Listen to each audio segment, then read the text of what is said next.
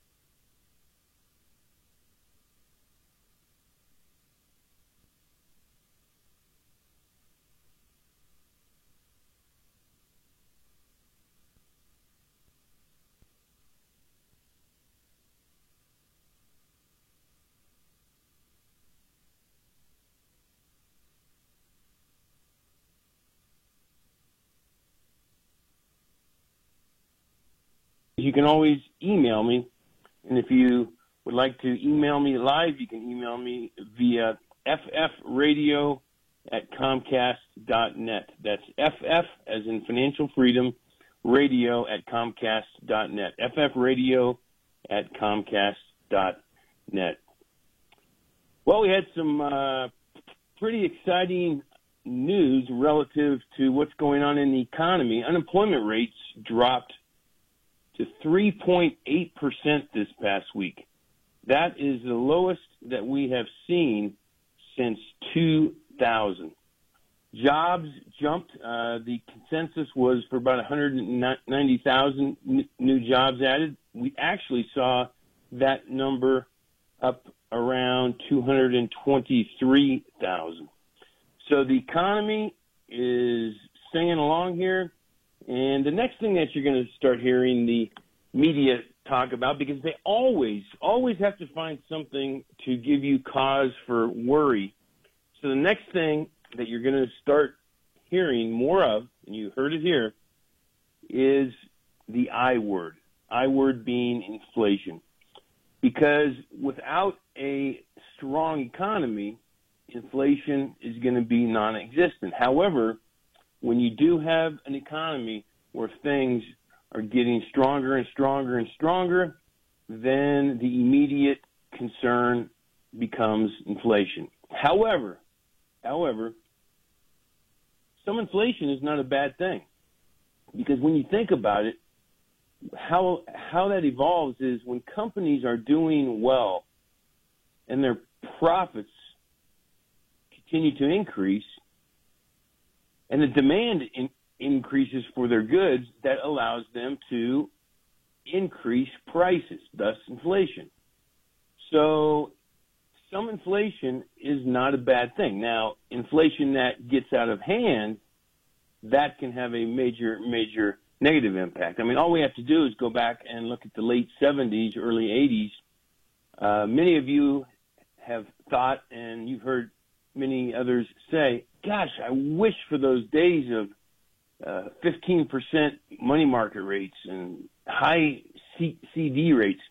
However, there were several years there that although rates being paid on CDs and money markets were definitely double digits, did you know that when you look at what inflation was and you subtract inflation from the nominal rates that you were receiving on those interest-paying instruments, that there were years that the net real return, that's your return after accounting for inflation, that the returns were actually zero?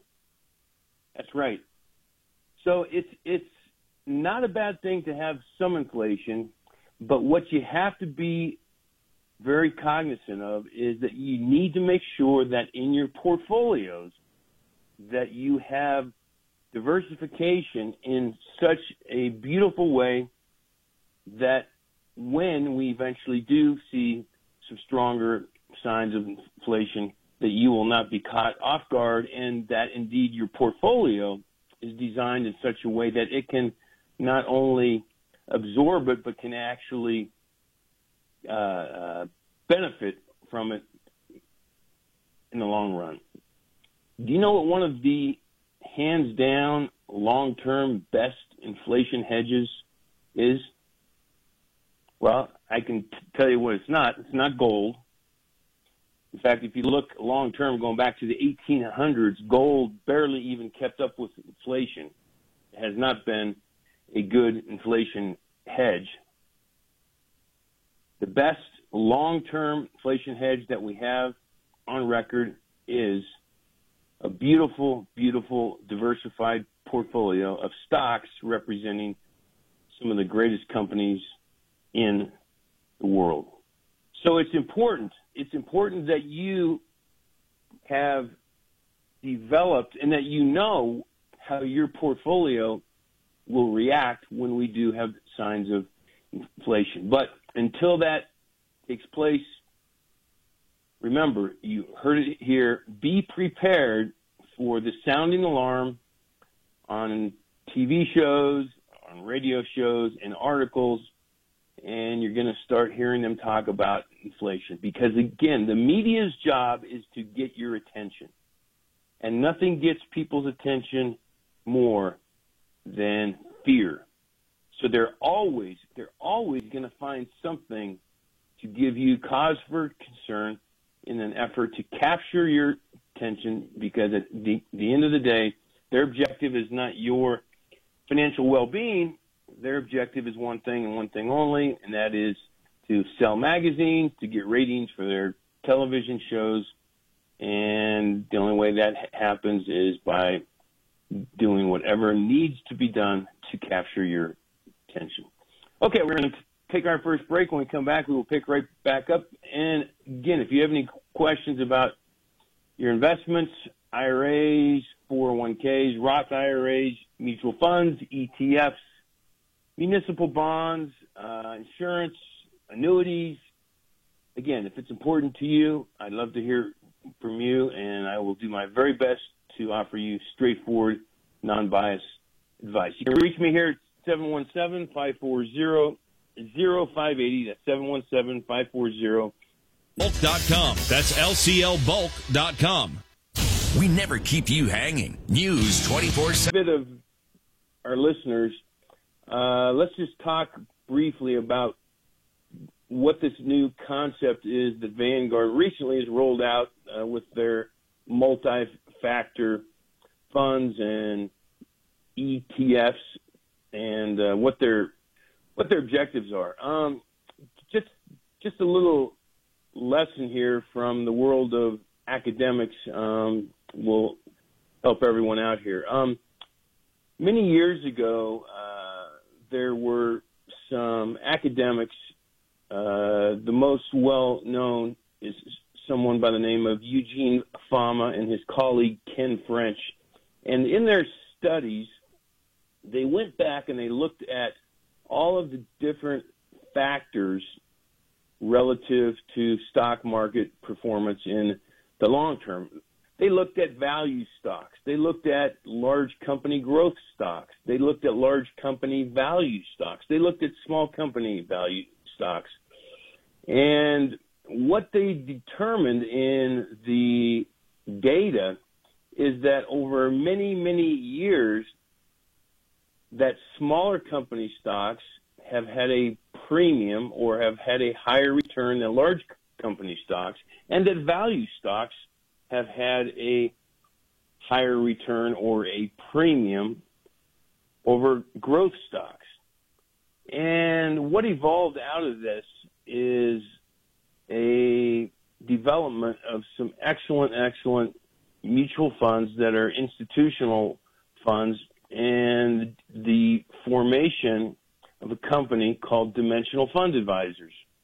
And that the fund family all is based upon this academic research, and it continues to evolve and grow over and over. Well, recently, Vanguard has wanted to get some exposure and offer some products that also provide some broad diversification in the world of these factors. Again, the factors, the most common ones are small versus large, value versus growth, and also there's been some research done on momentum as well as higher profitability stocks.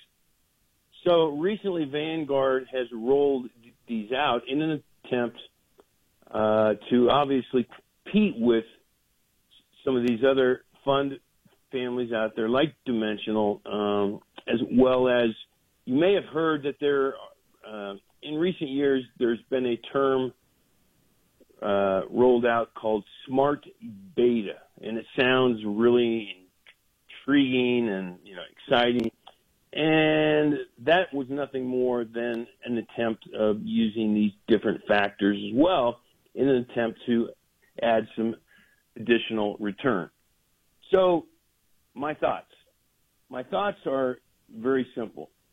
We do not know what the future holds. We do not know whether small cap stocks are going to continue to outperform large cap. We don't know if value is going to continue to outperform growth. We don't know if U.S. is going to outperform international. And as a result, what I've always been a very firm believer in is if you approach your investing and if you approach the development of your portfolio from a basis of humility, that humility by default is going to lead you to automatically saying, I have no clue, nor does anyone else know where the premiums or where the outperformance or where the best performance is going to lie over the next 5, 10, 30, 50 years. And because I don't know, and because no one else knows, the best thing to do, which has always been the best thing to do, is to diversify. And so I am a huge proponent of multi-factor investing, but not for the reason that I believe you should rely on or that you should expect that small is going to outperform large, or value is going to outperform growth, or momentum stocks are going to outperform those that don't have momentum, or higher profitability are always going to outperform those that are not as profitable, or dividend stocks are going to outperform those that don't. I have no idea. And you know what? No one else does either. And all of this research that looks back can identify what has the higher premium, what factors have had the biggest impact. But always remember, the past does not necessarily equal the future as it pertains to trying to identify in advance what different sectors, what different types of stocks are going to outperform the markets.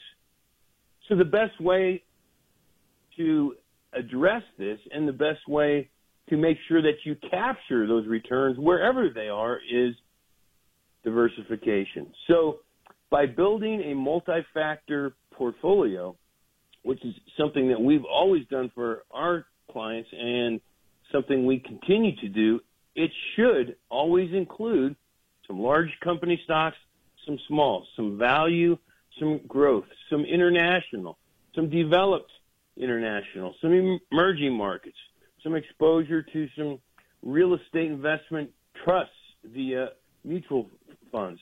So in summary, I am a fan of multi-factor investing, but not because I believe it's going to necessarily lead to outperformance of the broad markets per se, but because it leads to diversification. And what we know is diversification is going to assure that you'll never make a killing, but most important, it's going to make sure that you never get killed. So, Mike, I hope that helps.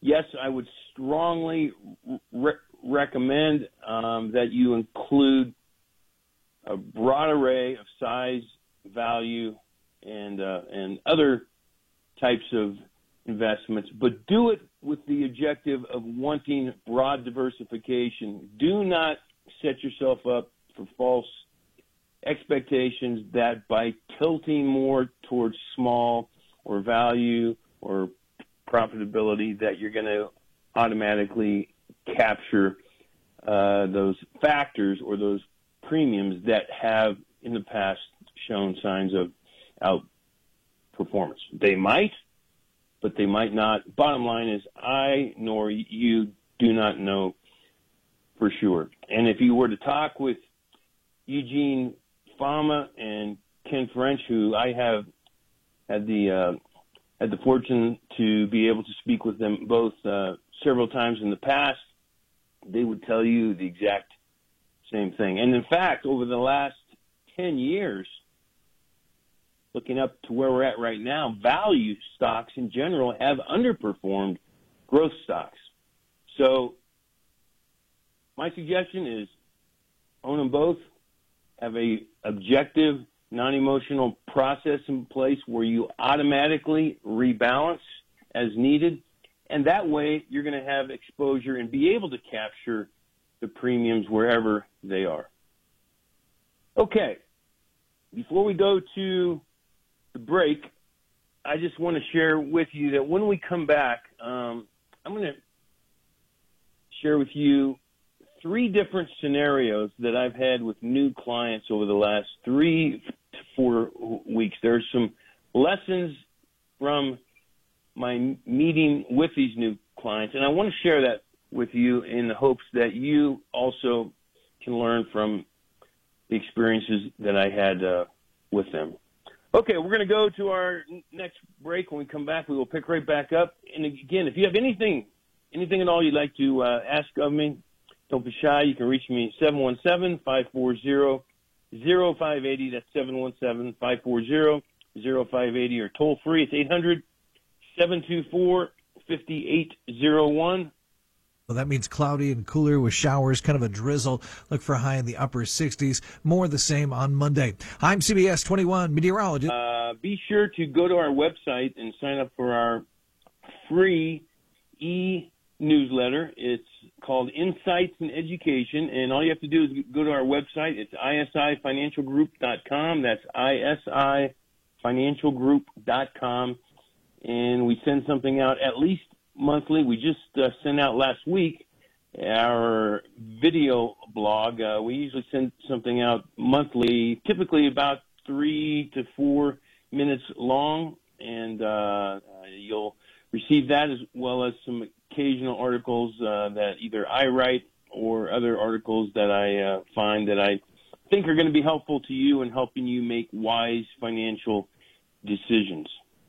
Again, our website's isifinancialgroup.com, and right there at the home page, if you scroll down towards the bottom of the page, you'll be able to sign up for that. We have lots of other helpful tools on the website, a lot of articles that I've written in the past, columns that I've written for the Central Penn Business Journal, Harrisburg Patriot News, as well as you can also listen to past podcasts of the radio show here as well. Okay, before the break, I had mentioned that I wanted to share with you some recent appointments that I've had in the office with some new clients and the experiences that took place as a result of that and those appointments. First one is about a week and a half ago. I had a lady in our office, and in her house, she's the one that handles all of the finances, not the husband. And it's often that one of the spouses is more heavily involved with handling finances, any investing that they're doing, etc. Well, in this case, it was the wife. She came in and she wanted to get my help and my assistance on evaluating what she currently has, what her and her husband have, as she's looking at retiring in about a month. Well, what I discovered was she had a holding of about $240,000 in one single company stock.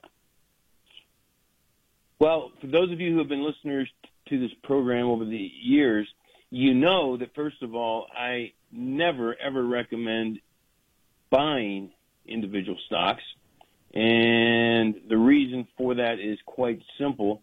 The evidence, not my opinion, but the clear evidence in the research and the academia have shown that trying to pick individual stocks in an effort to outperform something as simple as a broadly diversified index fund is a long shot.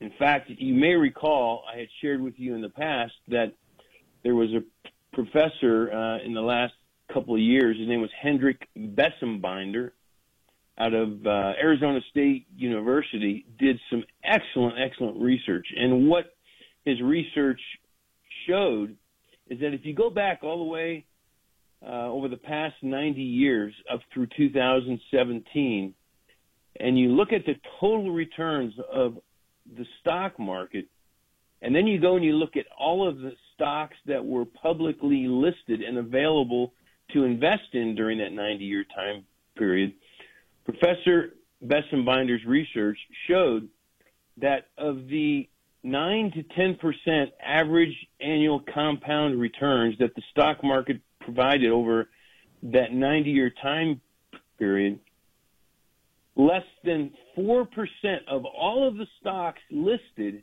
accounted for those total returns of about 9 to 10%, which means more than 96% of all of the other stocks in aggregate did not perform even with what the markets themselves did. So, I mean, it's pretty obvious that when you got less than a 4% chance, at least from a historical standpoint, of picking stocks that are going to outperform what you could capture by just owning a beautiful diversified portfolio of either institutional asset class funds or second best generic index funds, why would you subject yourself to the risk of trying to pick individual stocks? Well, the only reason is you have been led to believe that you can reliably, or that somebody else can reliably outperform the markets by picking stocks. But by choosing to believe that, you also are either ignorant as it relates to what the evidence and history has shown, or you're not aware of it. So when I met with this woman, suffice to say, having that much money in one single company stock was something that I strongly urged her to talk to her tax advisor and let's come up with a way that she can wind down her holdings in that, but obviously do it in a way that she's going to be aware of what the tax impact is going to be. Because as I explained to her, any gains that she has in that single company stock, the only way that she's going to avoid paying taxes on that is if she dies and it's passed on to her heirs, and then obviously under current tax law, they would get the stepped-up basis and not have to pay taxes on it. Or the only other way that she's not going to have to pay taxes on it is if all of a sudden the value of the stock drops sharply and the value becomes less than what her cost is. So when we started discussing this, I witnessed something that unfortunately I've witnessed numerous times in the past when helping individuals. There was an emotional attachment to this stock.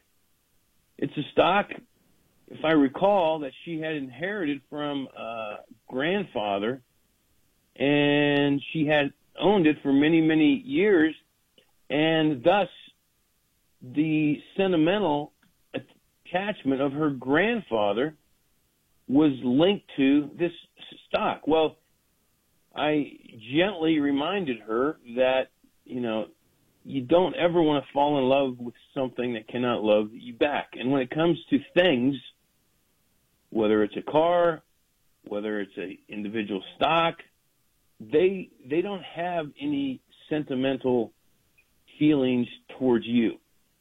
So, long story short, she got the message, and the great news is we are going to come up with a game plan in conjunction with all of her other investments.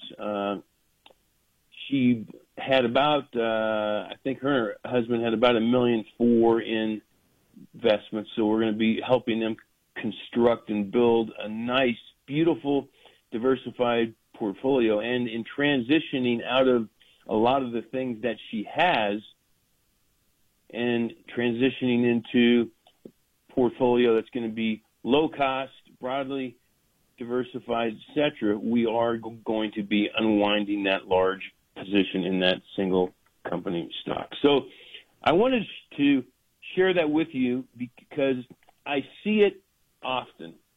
Not only do I see, unfortunately, when I have met with many, many people over the many years that I have been an advisor, many individuals own individual stocks. Either you purchase them on your own, or worse yet, you pay some broker or some financial advisor who has unfortunately led you to believe that they or a money manager that they have access to are going to be able to pick all these individual stocks, and as a result, you're going to be able to outperform the markets. Because why else would you buy individual stocks other than thinking that you're going to be able to outperform the indexes when you could just buy a good index fund? Lest I remind you, it was last year, I believe it wrapped up last year, that you may remember Warren Buffett made a bet with another money manager, and the bet was that Buffett would put his money in a simple index fund and would hold it for 10 years, and he bet this manager that manager could put his money in whatever hedge funds or whatever he wanted to. And make a long story short, the 10 years ending, and again, I believe it was last year in 2017, the index fund that Buffett owned trounced, like 3 to 4 times as much, trounced the sophisticated hedge fund managers' choices, and as a result, Buffett won the bet, and he was able to have this other individual make a large donation to the charity of Buffett's choice, which was, I believe, the boys club or boys school in Omaha, Nebraska. So anyway, message there is, and the lesson is, don't try to pick individual stocks. I know you hear radio shows, I know you hear television shows, you hear Kramer on television talking about, oh, you should buy this stock because this sector looks good. It looks good. This stock is going to, is set to outperform, sell this one. I'm telling you, all that stuff is speculating, gambling, and when you go back and you look at the actual results of these managers that are trying to pick these individual stocks and people that you pay to do it for you, the vast majority underperform simple low-cost indexes. Okay, we're going to take our last break. When we come back, we would have time for a call. If anyone has anything they'd like to ask of me, you can reach me at 717-540-0580, 717-540-0580, or the hundreds and thousands of radio stations that are available on it, or just by putting in your favorite artist and having it create a station for you. This woman and her husband that had a significant concentrated position in individual stock. Another new client that we met with, and this happens a lot, where we have people come in and they just want a second opinion. Either they're trying to handle their investments on their own, or they're working with another advisor or broker, and they just want a second set of eyes from someone that they know is a fee-only advisor who has nothing to sell. And so this gentleman and his wife both came in and pulled out 10 pages worth of brokerage statements from a well-known brokerage firm and wanted my thoughts on it. Well, the first thing that I always ask is, before I can tell you my thoughts on this, share with me what the overall objectives are and what was the driving force between or not, behind what led you to invest in whatever these investments are. And more times than not, and this is what the response was that I received from this gentleman and his wife, it was, well, we want to make some money.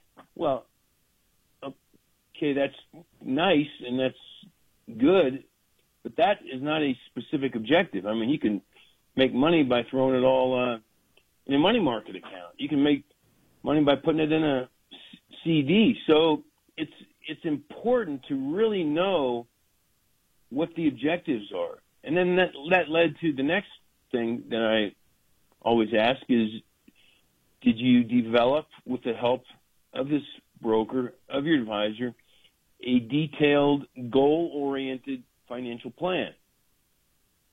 Well, here's what we did.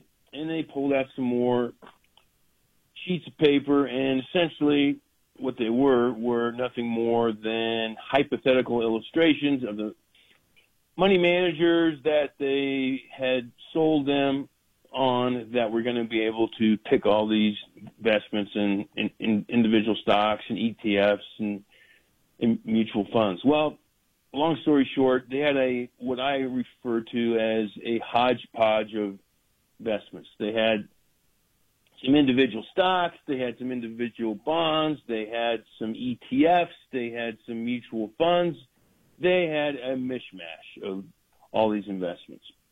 And the mutual funds were from several different mutual fund families. The ETFs, they had some high-yield junk bond fund ETFs, they had some leveraged ETFs, they had some actively managed, expensive mutual funds. And my advice to them was, since you have no plan that led to what you own. And because you shared with me that you have no objective rules-based process guiding what you will sell, when you sell it, what you will buy, and when you buy it, and essentially you've just given a discretion to this advisor and ultimately hope that it's going to work out okay, I would highly recommend that you put a pause on any more buying and selling, back up, get together with a fee-only financial advisor. It can be us, but it doesn't have to be. You can find someone else. It doesn't matter to me, but you really need to develop a relationship, not with an advisor and a broker who is a non-fiduciary, who represents the company that they work for and is not paid by you and you alone on a fee-only arrangement, but to find an advisor that can help you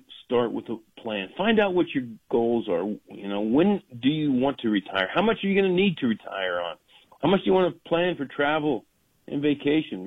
What about charitable gifts to your church or whatever? All of those goals need to be outlined and then put together a plan. And then once you have that plan, then build a portfolio that is designed around that plan. As I often say, the portfolio needs to be the servant of the plan. So if you don't have a plan, how are you going to know if your portfolio is structured the way it should be? So the reason that I wanted to share this with you is many of you out there, many of you out there have a collection of investments. You own some of this, you own some of that.